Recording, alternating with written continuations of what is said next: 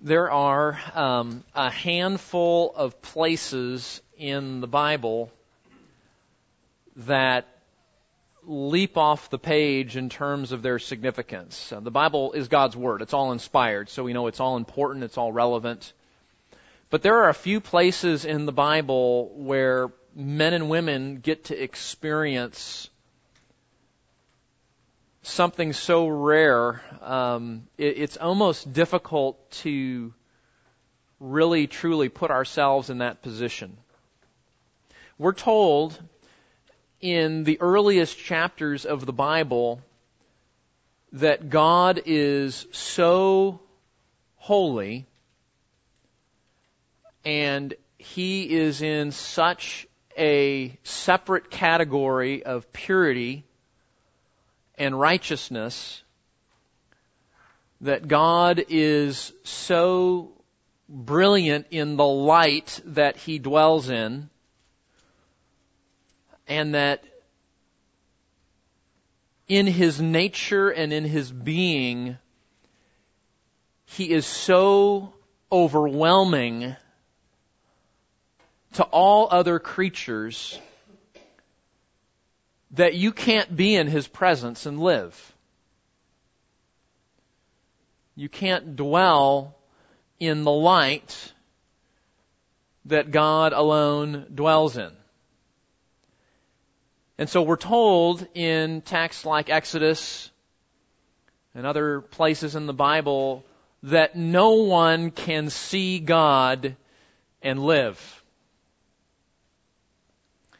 And yet, God in His kindness has arranged a handful of meetings, a couple of meetings, where people don't see God in all His glory, because that would be the end of them.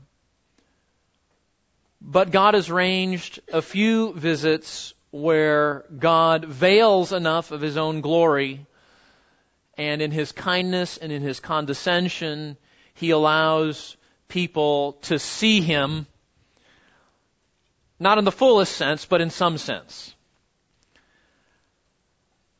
And good night.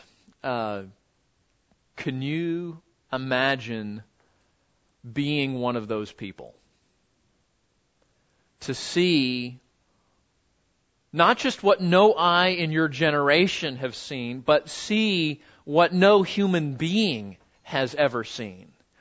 You know, we think about stuff like this. We think about the handful of men that walked on the moon, right? That's pretty cool. I mean, you got to admit, even if you're not a space geek, that's pretty amazing that men actually walked on the moon and were working on Mars and possibly going back to the moon right now. Only a handful of people have done that. Think of people that have experienced. Maybe they're a scientist and they're able to explore, some facet of creation that no eye has seen before. Maybe it's one of those few people that have ascended Mount Everest or, something like that, right? But to see the glory of God is something that is absolutely incredible. Now think with me. Who are those people in the Bible that got to see something of the glory and person of God, veiled as it was? Who are some of those people in the Bible? Think with me here. What's that? Okay. When he went to the third heaven? Okay. We assume that he saw something there, right? Okay. So that's 2 Corinthians chapter 12 describes that. Okay. Daniel in the Ancient of Days, right? In Daniel chapter 7. Very good. Moses. Okay. And there's actually, Moses is the only guy that we know got to see something twice. And you say it almost became a role, because you remember he would go to the tent of meeting, and the Bible tells us he would meet with God, and it was so physiologically transforming on his persona. What did the people say? Put a bag over your head, dude. Right?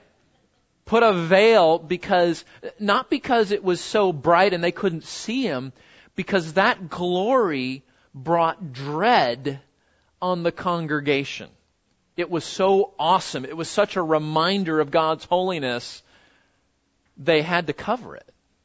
Okay, so So Moses, in that tent of meeting time, right, we understand that. In Exodus 34, he got to see the back of God's glory. You remember the narrative there where God hides him in the rock?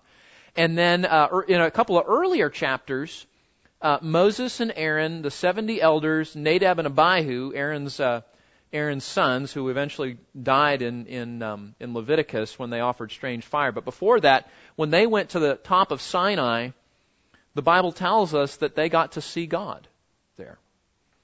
Okay? Who else? You guys are doing great. Who else got to see something of the glory of God? Yeah, John in Revelation. Yeah, absolutely. John's in the throne room. All right? And we could separate those people that saw visions or dreams versus people that actually went there, as Paul apparently did, or actually were at the top of a mountain like Moses was, okay? But nonetheless, it's still the same sort of overwhelming, okay? I think we got most of them. I think there's one or two more.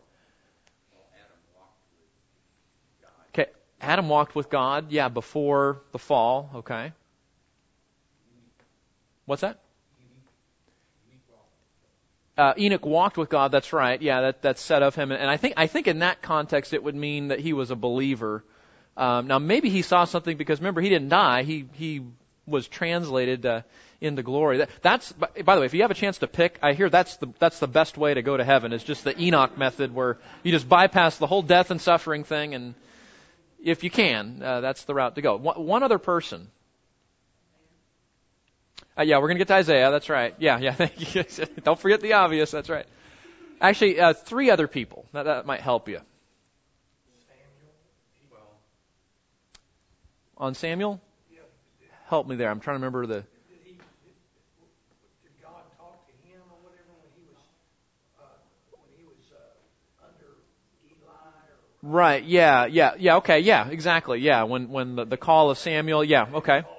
Yeah, so he heard God. Maybe he saw something there, maybe he didn't. What were you going to say? Peter, James, and John. When? The Transfiguration, okay. Now can you imagine that? So Jesus is hanging out with the 12 apostles, right? And he looks like, where'd Tyler go? He looks like Tyler. You know, let's just pick on Tyler Looper, okay? Tyler's about his age there, so that's, all right. And so you're just hanging out with a guy. And you go up on this mountain, and all of a sudden, God takes the veil off of this man.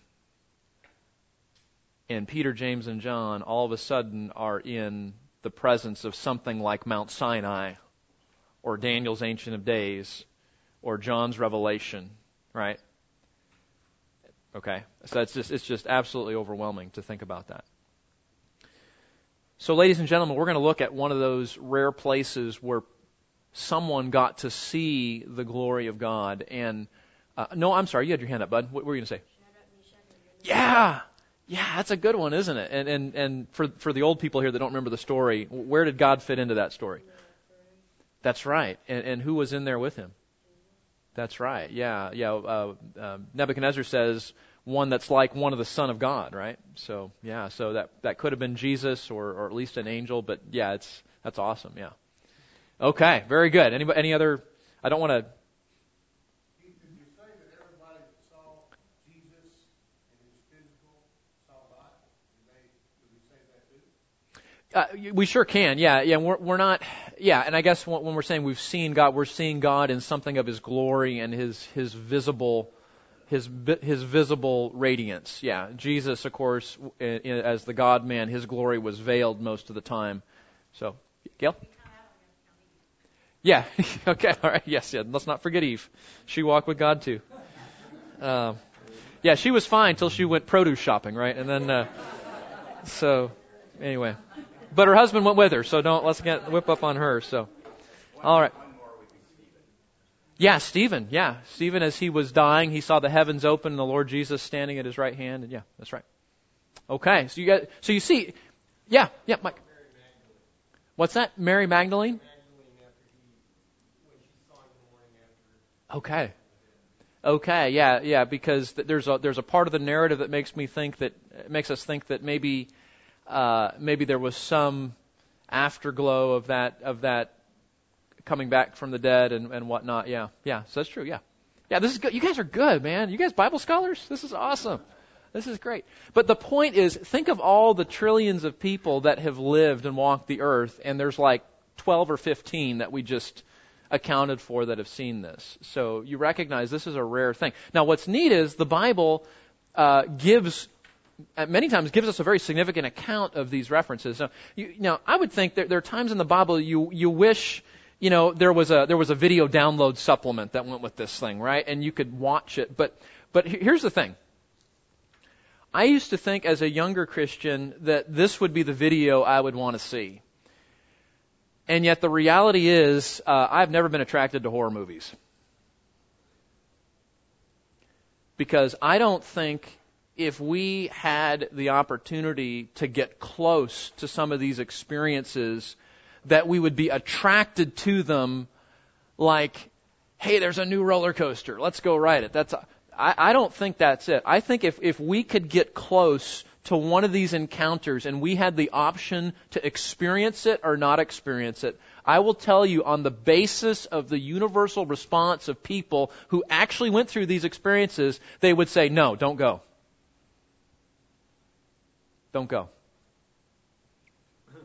What about the Israelites whenever they went to the mountain? Mm-hmm. And after the first time, they said, "You go talk to God." That's right. And come tell us what. That's right. Yeah, they said, Moses, you go talk to God. We don't want to get anywhere near. We don't get anywhere near him. Yeah, that's right. Yeah, that's absolutely right. Okay, so Isaiah chapter 6. I just want to read this chapter. And this is familiar. I know probably almost everyone here has read this or is familiar with it. But let me I want to read it. And this is as I read it, here's what I want you to do. I want you to imagine that you're Isaiah.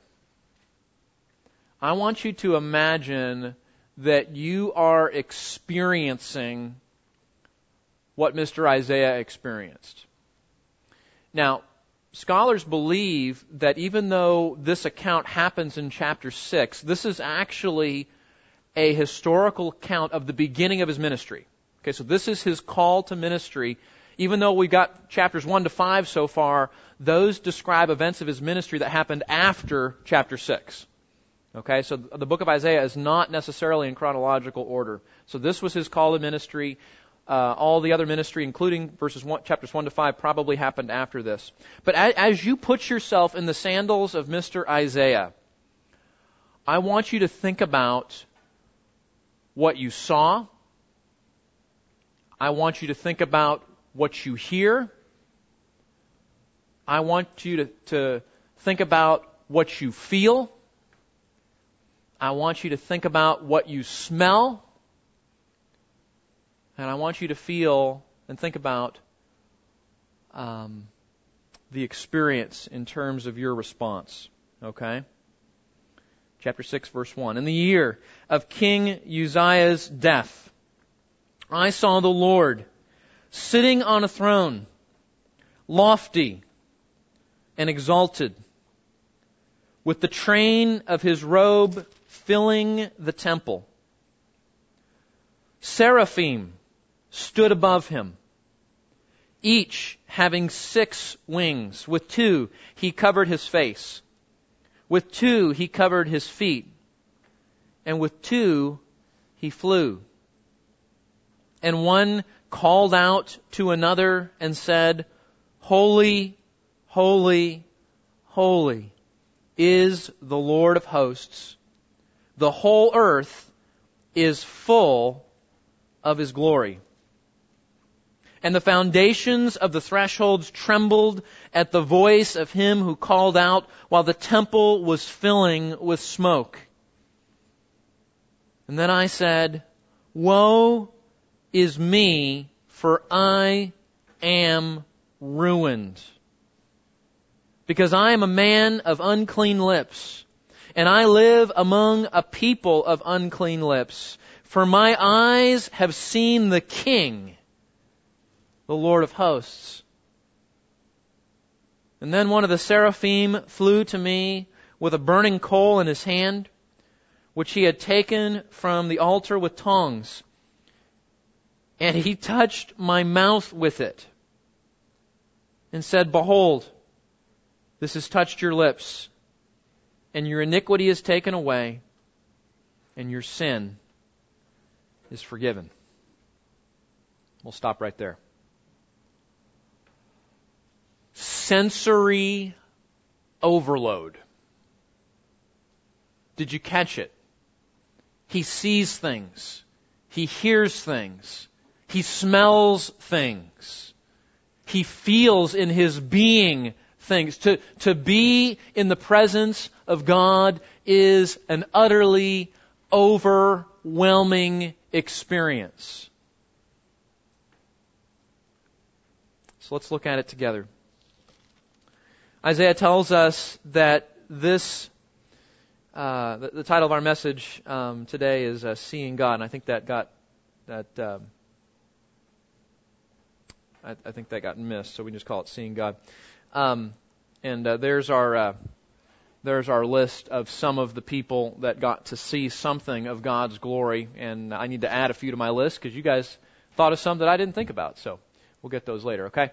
So Isaiah tells us that this vision happened in the year of King Uzziah's death, and we know both from biblical history and from archaeological history that was 739 BC. And Uzziah had reigned for 52 years as the king of Judah. And we can go back to 2 Chronicles 26. He died of leprosy. We learned that in the account.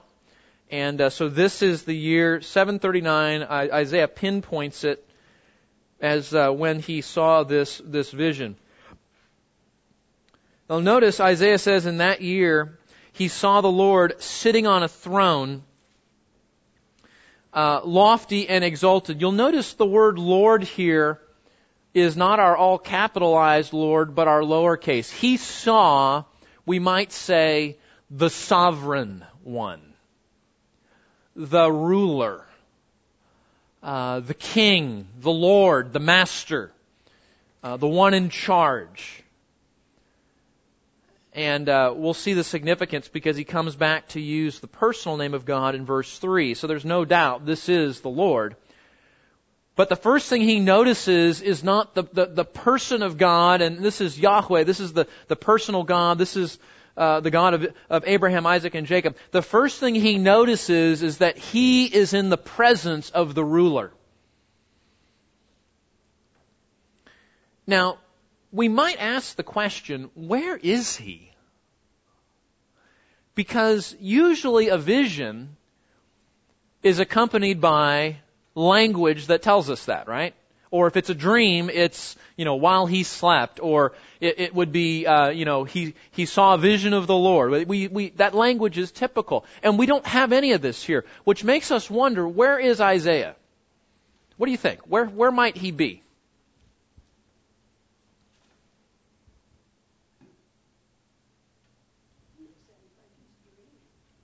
Yeah, he could be dreaming, right? We'd have to read that into the context, but that's certainly a legitimate possibility.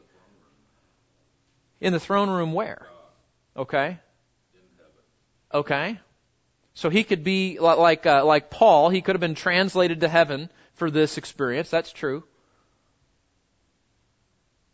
Now you need to think like you live in the 8th century here. That's part of the problem. Okay, so you need to transport yourself back to the 8th century in your mind. You're in Judah. What's the center point of the city? The temple. Now remember, at this point, the temple is still standing, isn't it?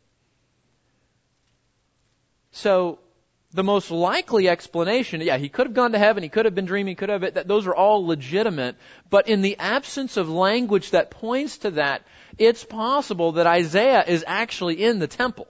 Now, he is the prophet of God, and even prior to this, a godly man before his commission. So, the image that comes to mind is he's in the temple, or he's in the temple area, and he sees this. Now, as soon as we picture that, we have to recognize that some of the things that he's going to see are clearly not normative in the temple. Okay, so wherever he is, this is way beyond your typical experience of the average high priest of the day. Notice the language here. Look at this. Notice the language. Where is he? He's sitting on a throne. Where is that throne? That throne is lofty and exalted. The word lofty means high or exalted. The word in the New American Standard here, exalted, so there's two words, right? Lofty and exalted, and they work together as a pair to emphasize God's height, His lifted upness, His exaltation. And I noted there in your notes the word action. And this is something that gets missed in the English translation. There are different ways to describe a person, right? We're describing the king on his throne here, God high and lifted up. And one of the ways you can do that is by using other descriptive adjectives. I'm sorry, I'm going to take you to grammar school here for a minute. You can use adjectives. Kids, an adjective is a word that describes what? A noun or another adjective, right? You know that. But here, Hebrew allows us to do something different. And actually, we have a way of doing this in English also using participles, and Hebrew does also. You can take a verb, an action word, and you can turn it into an adjective.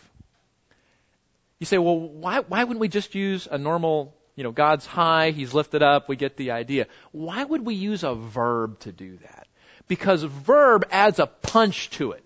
It adds an emphasis to it. This is not God who's kind of high. He is over everyone else. And Isaiah uses some verbs here to emphasize the exalted nature of God. Sometimes we sing that song, Lord, I lift your name on high, or He is exalted. And sometimes that sounds like a pep rally. And I like pep rallies just like you like pep rallies. You got to get that out of your mind. This is not, let's get excited about God because He's lifted up. This is, I am in the presence of the sovereign of the universe who hung and named every star in the heavens. I'm in the presence of the one who supplies every molecule of air I need this very moment to breathe and exist. And if He were to remove His hand from that, we would cease to be.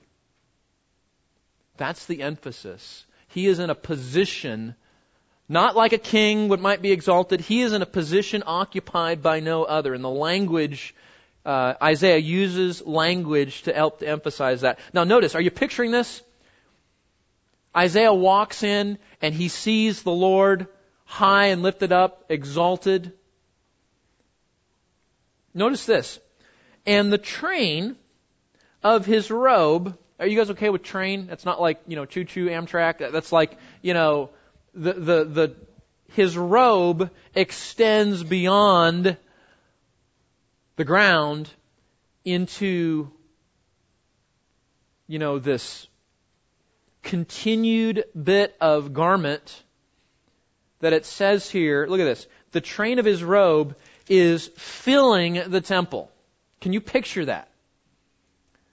This king on his throne and his garments, his royal garments, are so majestic that they fill up all the excess space in this temple area. And again, that makes us wonder, where is Isaiah? Is he in the physical temple? Has he been translated to heaven? We don't know, but he's in some temple. He's in some facility with God. But he's not alone with God, is he? Notice this. There are creatures that are with him. Let me introduce you to the seraphim. Okay, the seraphim. Just like that word in our psalm that we saw, we read, we're kind of comfortable with seraphim because most of us have been to church before. But that's a Hebrew word. seraph. Adding the I-M on the end of the word makes it plural. So seraph would be singular, seraphim would be plural. In our language, we add an S to make things plural typically, right? In Hebrew, you add an I-M if it's masculine or an I-N if it's feminine, okay? So seraphim, seraph. Now, what are these? The fact that the Bible gives us the Hebrew word and not an English word tells us, again, there's some ambiguity here. So what's a seraphim? What are those?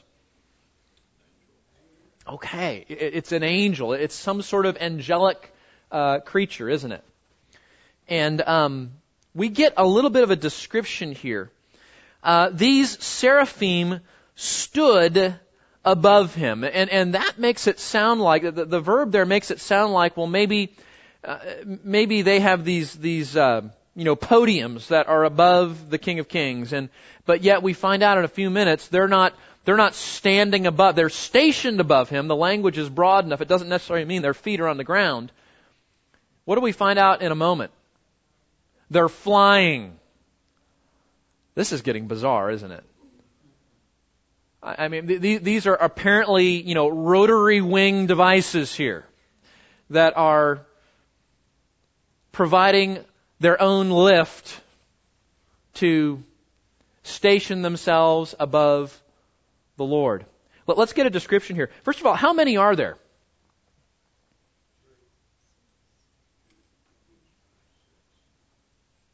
Not wings. How many seraphim are there?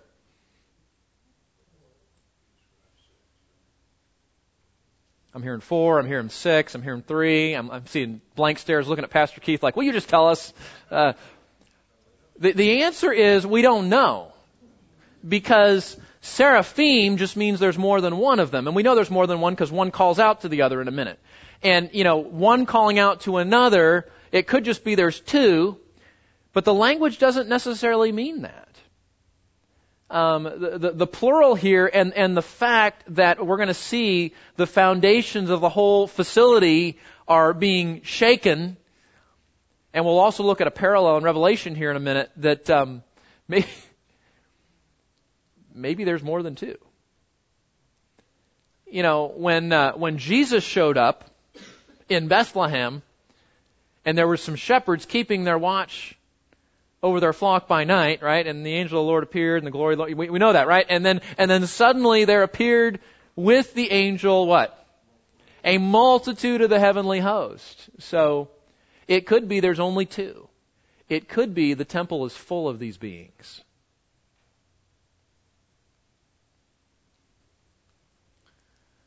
Where are they? They're above, right? We saw that. They're stationed above. The narrative tells us here they have 6 wings. Now, what do you notice about these wings? And of course, when we think of airplanes, we usually describe them by pairs of wings, right? A typical airplane is a monowing. If it's a 2-winged airplane, we call it a biplane, right? We're thinking of terms of pairs of wings. So when we talk about 6 wings here on these creatures, we're talking about 3 pairs, right? So it's a triplane angel. I don't. What would we call this?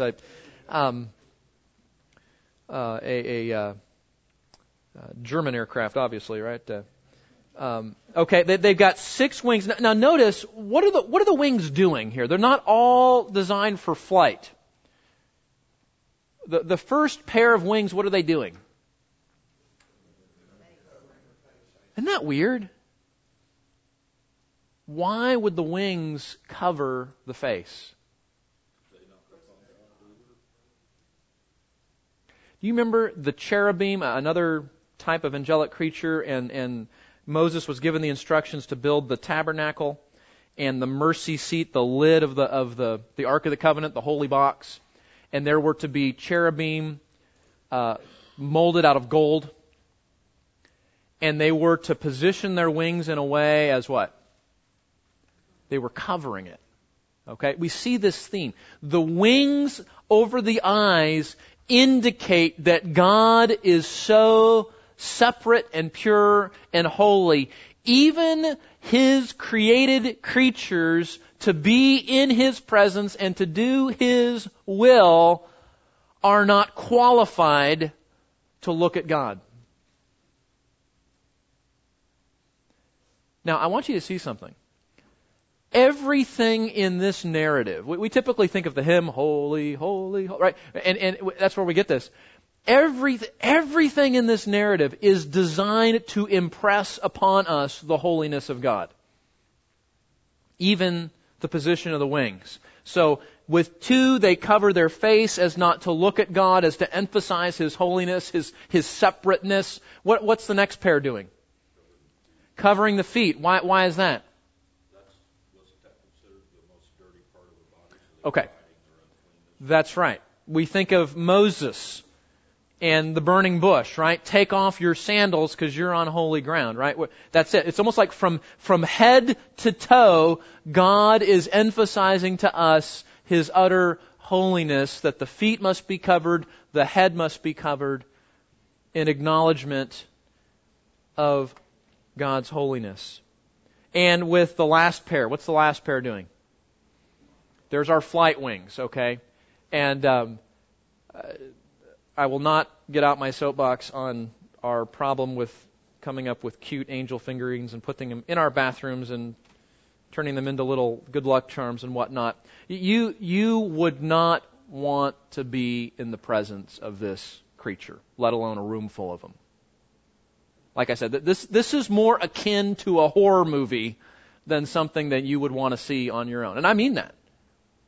And we'll see that here in terms of Isaiah's response, okay? So the 6 wings, 2 over the face, 2 over the feet, 2 flying. Notice here too, hold your place and flip over to Revelation chapter 4. We have a similar description of some creatures that John sees in the book of Revelation. So Revelation chapter 4, just hold your place there in Isaiah. And notice this. So John is, this is the scene of Revelation where we know John is translated into heaven because chapter 4 verse 1 tells us that's where he was located. And John sees here the throne room. Verse 5, out of the throne came flashes of lightning and sounds and peals of thunder. There were 7 lamps of fire burning before the throne, which are the 7 spirits of God. And before the throne there was something like a sea of glass, like crystal. And in the center and around the throne, 4 living creatures. Now listen to these guys. Okay, listen to the description. Full of eyes in front and behind. The first creature was like a lion. The second creature like a calf. The third creature had a face like that of a man. And the fourth creature was like a flying eagle. And the 4 living creatures, each one of them having, how many wings? 6. Okay, so we have some similarity there. Are full of eyes. Now the wings are full of eyes also. And within, and day and night they do not cease to say what familiar refrain? Holy, holy, holy is the Lord God the Almighty, who was and who is to come. And when the living creatures give glory and honor and thanks to Him who sits on the throne and to Him who lives forever and ever, the 24 elders, representing the church, will fall down before Him who sits on the throne and will forever, will fall down before Him who sits on the throne and will worship Him who lives forever and ever, and will cast their crowns before the throne, saying, Worthy are you, O Lord our God, to receive glory and honor and power, for you created all things, and because of your will they existed and were created. So, because the wings are covering the face, and the wings are covering the feet, Isaiah doesn't get to tell us what these creatures looked like. If it's the same creatures as we're describing here in Revelation chapter 4, we see that they are even more bizarre looking than we might have first anticipated. Now we can parallel this description with Ezekiel chapter 1 and chapter 10, which we will not do right now because we don't have time. But you'll notice that those are usually described as cherubim, which means there seems to be some distinction between the seraphim and the cherubim. Ezekiel tells us they only had 4 wings, so it's possible that some are biplanes and some are triplanes in the angelic world here. But nonetheless, do you see the similarities? These creatures that surround the throne room of God, they're speaking the same refrain back and forth as the redeemed people of humanity are bowing in worship and all that. And you might read that, and maybe some of you kids feel like this. You might read that and go, "Is that what heaven's going to be like? Is it going to be like a church service that never ends?" Is that? What's funny? I've been to a couple of football games, like college games. When you're rooting for your team, and I don't really have a team, I guess I used to have a team, but people stand for 4 hours rooting for their team.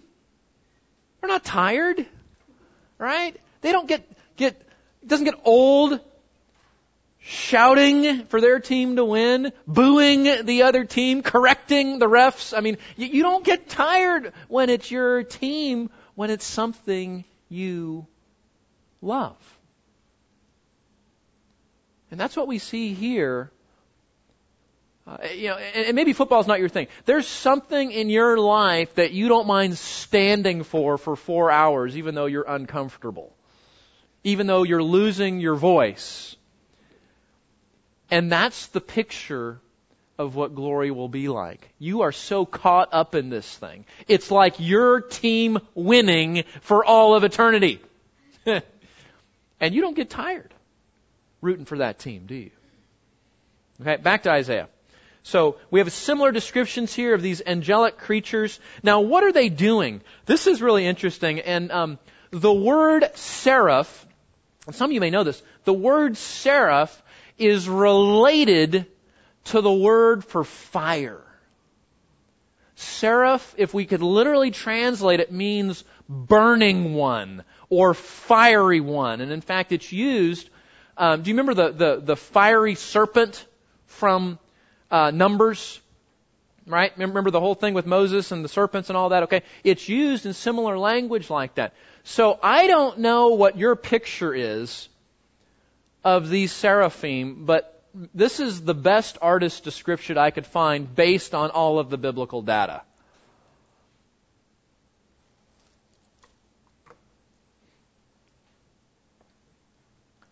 I don't want to go anywhere near that dude.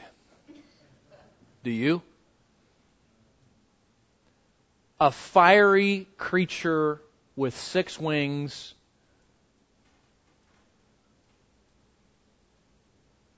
hovering in place over the throne room of God. Look at this. And they are not quiet either. Verse 3, and one called out to another and said, Holy, holy, holy is the Lord of hosts. The whole earth is full of His glory. So what are they doing? One calls out to another. That may mean there's only 2 of them. That's possible. Or it may mean they were just taking their turn. Certainly the vision of Revelation is that there could have been 4. Luke 2, there could have been a whole throne room full. We don't know. But they are proclaiming. The word means calling out, proclaiming. It's not, often when we think about this, we think about them singing. And it's possible that they were singing, but the language doesn't say that. The language is that they're preaching. They're proclaiming this. They're announcing it.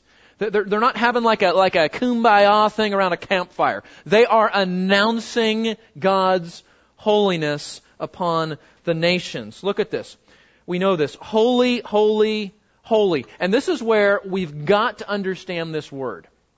Because I know your whole life you have been told that holiness means purity. Right? Separate from sin.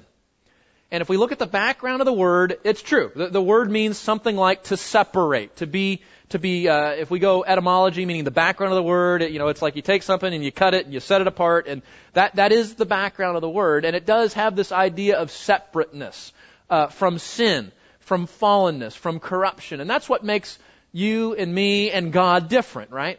He is utterly sinless, and we come into the world as sinners, don't we?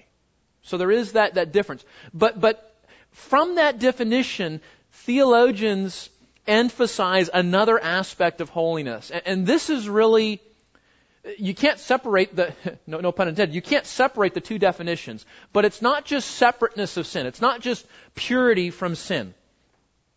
It's this idea of otherness. And it's almost hard to even translate it. The best we could do is to say God's uniqueness. It's like saying God occupies a category all His own. God is not just a higher manifestation of creatures. He's utterly separate from His creation. He is set apart from His creation in terms of sin, in terms of His being. But here's the thing. He is not like us.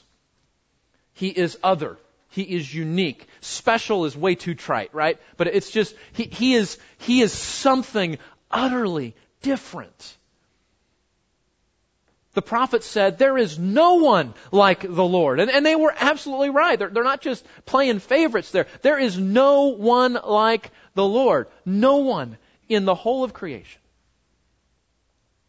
So what are they saying as they say this? Holy, holy, holy. They're saying, you, Lord, are other, not like us, unique, separate from sin, pure, holy, righteous, sinless, over and over and over again.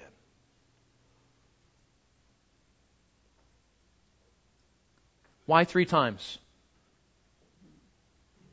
Why 3 times?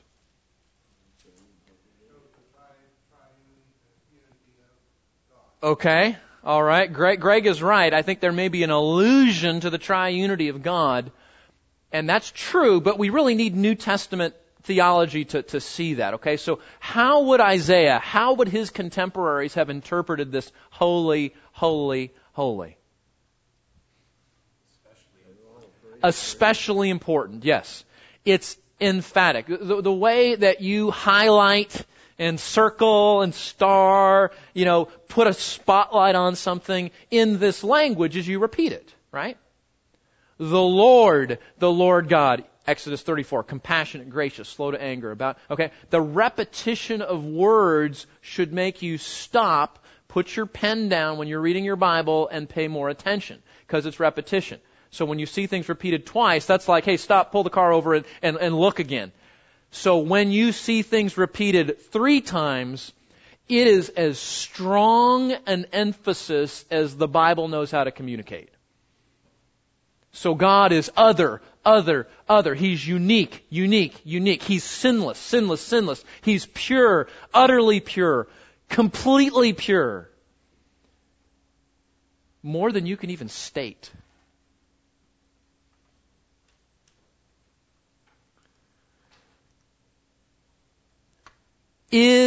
Here it is, here's the divine name of God, Yahweh of hosts, right? This is God in BDUs. This is God as the military leader, the commander-in-chief of the armies of the host of heaven. He is utterly separate and other and unique and different. Now notice this, the whole earth is full of that glory. What is he saying? Isaiah is saying the whole earth, really the whole universe, demonstrates the truthfulness of holy, holy, holy. Did you pay attention when you were driving in this morning? Blue sky after lots of cloudy days and rain, right? Birds chirping, flowers blooming, grass turning green. Nice little breeze out of the north today, right? You got the weather? Okay. You go, wow, where did this come from? And see, we just get up every morning and that's, sun comes up and I got air to breathe and it's a beautiful creation. The whole earth demonstrates the wisdom and can you do this? Can you make an ant, real simple little creature, right? Can you command the morning? Did you hear that? Remember David? I'm going to awaken the dawn, poetically speaking, right? Meaning he's going to get up and he's going to praise God before the sun gets up to praise God. Well, that's kind of neat. But David can't actually awaken the dawn. Only God can do that. Think of our dear sister Treva. Think of the systems in her body that first, had a problem and were able to be corrected. And how do you even put that together? The whole earth is full of the glory of God if we will just open our eyes every day. Anybody have any new grandbabies this last year? New grandbabies, okay? All right, the whole earth is full of the glory in that little bundle of joy, right?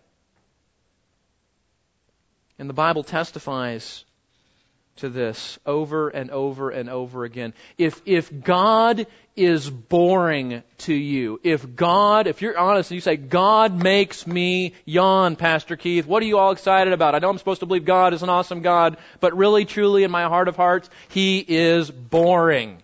You know what you need to do? You need to open your eyes.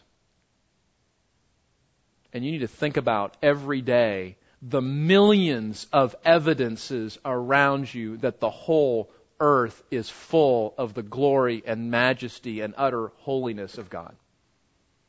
It's there. If our affections are not aroused to view God as the great and only amazing God that He is, it is not because God has not provided sufficient evidence. It's because our eyes are closed.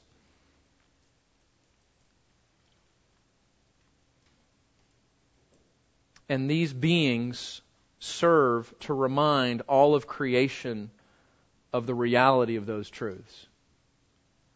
You think, even in heaven, when we're perfect, right? Even in heaven, when we don't forget, when we don't get bored, when we don't need reminders, what do these creatures do? They keep on saying it. Not because we need reminders, but because God is worthy of that refrain. Notice this too.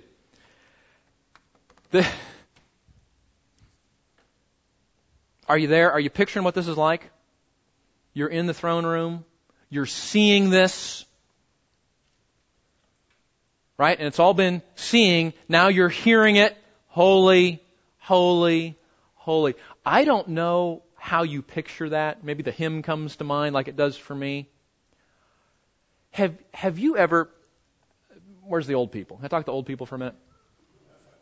Have you ever been minding your own business driving down 377 and you're parked at one of our many, many, many stoplights that we have now here that always seem to be red when you're in a hurry? And some young whippersnapper pulls up next to you with his new ride. And he's got 50% of the power output of the nuclear plant in town somehow put in his new truck. Dialed in to the subwoofers, all 9 of them in the back. Right? And he comes up and it's like boom, boom, boom, boom, boom, boom, boom. And you're like this, boom, boom, boom, right? You can feel the power of the resonant bass frequencies. Right? That are literally shaking bolts off of your car. You been there? Okay? I don't love that either. And I like loud music. As silly as that is, I want you to imagine being in this temple. And as soon as the seraphim open their voice, you can feel their words in your bones. Holy, right? Holy, holy. And not only can you feel it, the structure that you're in feels it. And the text says the foundations of the threshold, the door framing of the temple, if you will. Probably because Isaiah was... What do? You may not know this. I'm a West Coast boy. In an earthquake, where's one of the safest places to be in a structure? the doorway, right? Because it's one of the strongest places, right? Isaiah says that structurally sound part of the facility where he was residing is what is shaking and trembling as if it's going to give way. You sure you wanted to be there? With every word that these seraphim repeat, the whole place creaks and trembles. Something like earthquake language is being used here. He can feel it. So watch this. He's seeing things. He's hearing things. He's feeling things in his body, and that's not enough. Look at the next part of the verse. As the whole temple was filling with smoke. Now he smells it. That could be incense. Well, it could be incense, but that's not the description. The description is the whole place is like on fire. Now, it doesn't say he's coughing and gasping, but when you breathe in smoke, like when I breathe in smoke, that's what you do, right? I want you to see, God has purposely overwhelmed all of the senses of Mr. Isaiah to emphasize the radical, overwhelming nature of his holiness. He sees it, he hears it, he feels it, he smells it. It is absolute sensory overload.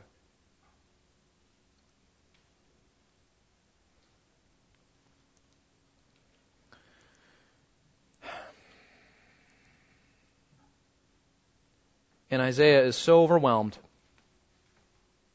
he does what every other human being who has ever encountered the living God does. He falls to his knees, if he already wasn't there, and he says, I'm dead. Woe is me. Different word than the woes we saw last chapter. Same idea.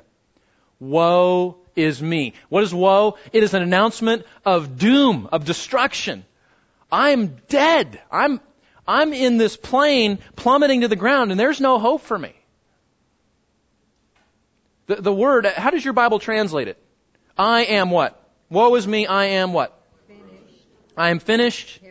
Helpless. Hopeless. Undone. Ruined. Okay? You get the idea? The word actually means destroyed. And those are all great little poetic ways to try to get there. It means destroyed.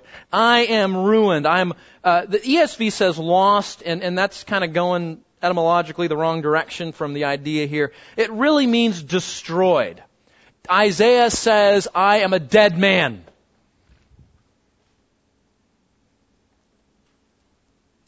Maybe some of you have been in combat situations or natural disasters or a car accident. You don't need to raise your hand, but have you ever been so overwhelmed by fear that you literally think it's the end of your life? That's Isaiah.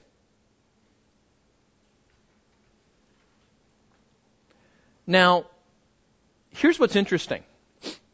It is not just the shock and awe of the experience that makes him think he's dead, although that certainly would be valid.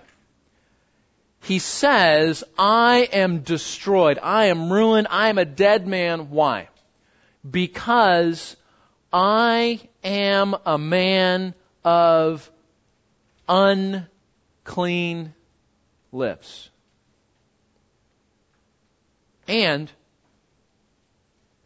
my people are too. What does he mean by unclean lips? What does he mean? What's that? Sinful. Yeah. It's a very picturesque way of saying, I'm a sinner. You think what Jesus said in Luke 6? The mouth speaks from that which fills the what? The heart. He's saying, I am sinful to the core of my being, and I live amongst a people that are just the same way. And my sinfulness in light of the holiness. What does he say? Woe is me, I am destroyed, I am ruined, because I am a man of unclean lips. I've lived among the people of unclean lips, and my eyes have seen the... I'm dead.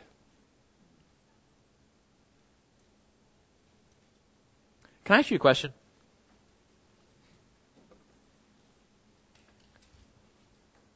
When you think about God in His being, in light of who you are, is that your response?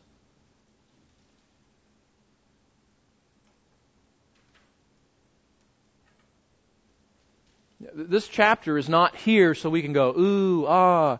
This chapter here is here to challenge how petty and dismissive we have made our sin,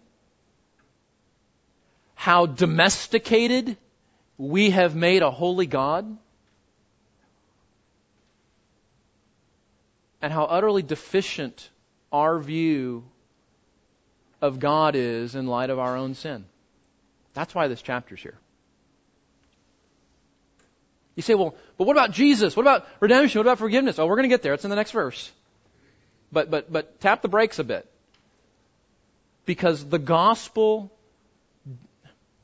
I say this, the gospel will not be the source of hope and rescue and value and glory. You will not stand up and cheer for the gospel like you do your favorite team for 4 hours at a college football game. You will not do that until you view your God like this and until you see your sin like this.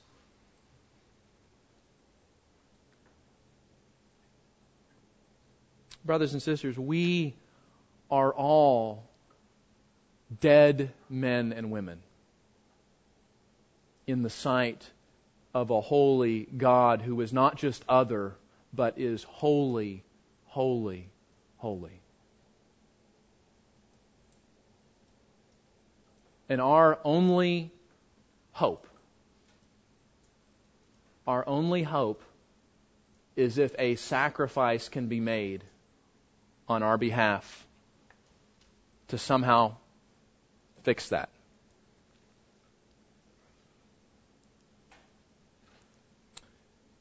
Look at the next word. Look at the next verse. Now, what's the one of the five senses that's missing? Taste. He's not done. He sees, he hears, he feels, he smells. Now, one of those shock and awe creatures who might have been on fire, who's levitating, hovering, reveals tongs and goes to the altar and removes a burning coal. And he starts approaching you. What would you do? I know what I would do. Woo, right? And he just doesn't like, hey, you want to see what I've got here? He takes it.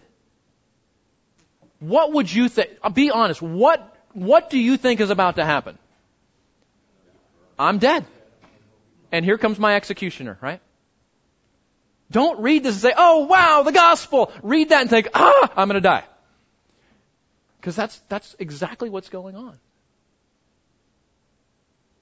And then the most unexpected, amazing thing happens.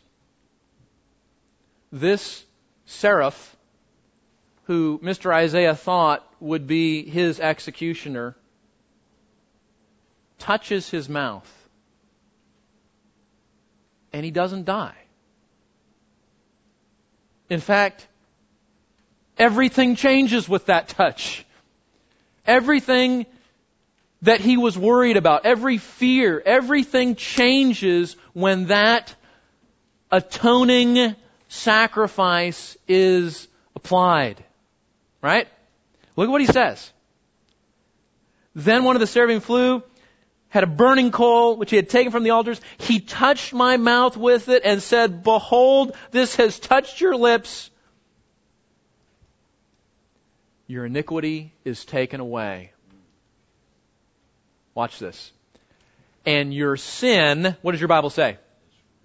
Is forgiven. Oh, but it's not that word. I love this. This is the best part of the whole deal, guys. It's not the normal word for forgiveness. It's the word kafar, from Kippur, like Yom Kippur, like Day of Atonement laying. You know where I'm going, right? This is the word for atonement.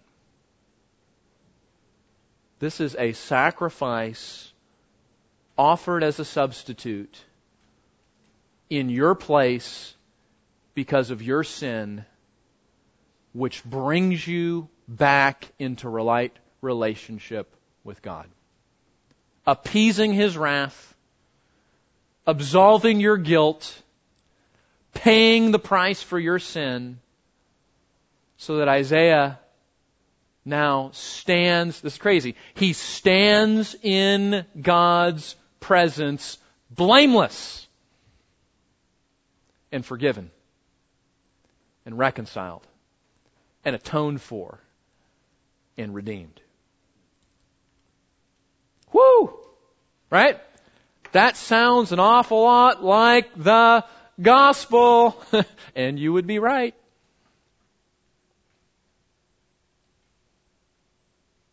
Guys, this is the gospel according to Isaiah. This is the essence of who God is, who you are, and what God does through a sacrifice to make you and me right with Him.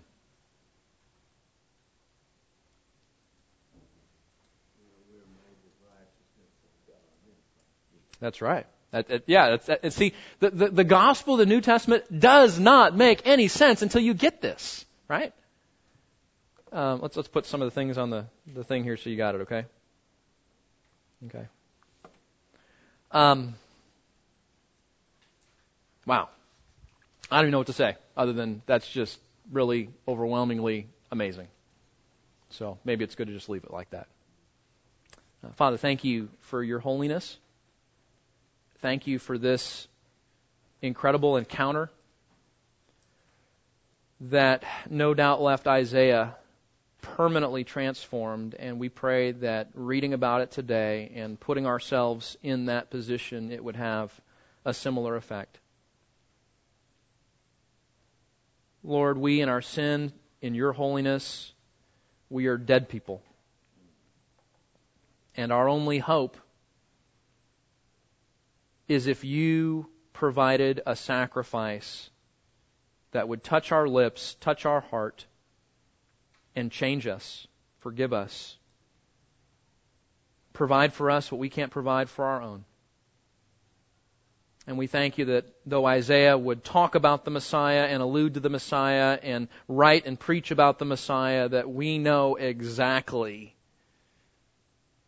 how your plan came to place to actually put into motion what Isaiah describes here in this amazing encounter. So we thank you for the Lord Jesus. We thank you for the gospel. Lord, make us walk away with three things: how holy you are, how sinful we are, and how much we need that atoning sacrifice through the Savior. We pray in Jesus' name. Amen.